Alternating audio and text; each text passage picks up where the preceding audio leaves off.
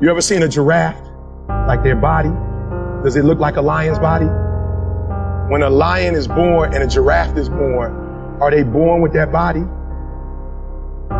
When a lion is born, it's not a lion, it's a cub.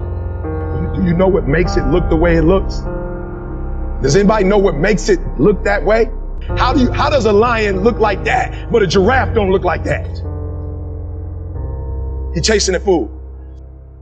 So it is the process of hunting. It's not the actual meat that make him look like that. It is the actual hunts. It's the actual chasing. So whether he catch it or not, every time he goes on the hunt, he's developing. Some of y'all so caught up on the game that you don't get it. It is in practicing. It is in lifting weights. It is in resting. It is in eating right. It is in making good decisions that you look a certain way. Make sure you get what I just said. A quarterback doesn't look like a running back, and a wide receiver doesn't look like a DT.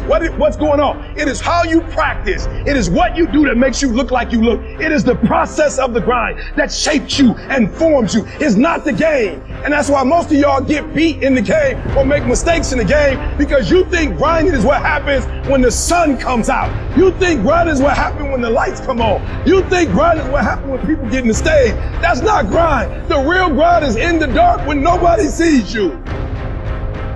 When nobody knows what you're doing. When you studying without coach. When you putting in those extra reps. When you watching those videos and you getting inspired. When you change your music. A part of being a beast just ain't eating a gazelle. A part of being a beast is the hunts. It's the hunt that they're excited about. Because real lions like to hunt. They love the process just as much as they love the prize. And some of y'all just want to score. You don't like the process. You're not in love with the process. A real man in the dark, when nobody's watching, he putting in work. A real man, when coach ain't even watching, he's studying film on his own. Because he loves the process. You've got to deploy patience, and you've got to love the process. I'm addicted to the process of the battle scars, the setbacks. I gave up my entire 20s, all of them. Imagine not doing anything fun or going anywhere for the next 8 years, including Saturday and Sunday. That's what I did from 22 to 30.